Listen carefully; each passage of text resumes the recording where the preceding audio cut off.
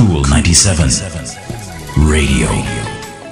Hello there. Welcome to Power Thoughts, the morning edition. Just 3 minutes to start your day with a positive vibration. Today's Power Thought is about not giving up before the miracle comes. Sometimes we're so close and then we give up. Don't let that be you. Difficulties in life represent doors that we have to go through. The doors are not there to keep us out. They're there to prepare us for what we will encounter on the other side. On the other side of the door are all the things that you've been prepared for by opening all the other doors. So why do you think you have to push, kick, or knock down the door? You have the keys. They are faith, confidence, and prayer. The only thing we have to remember is that big doors with heavy locks are used to protect very valuable things.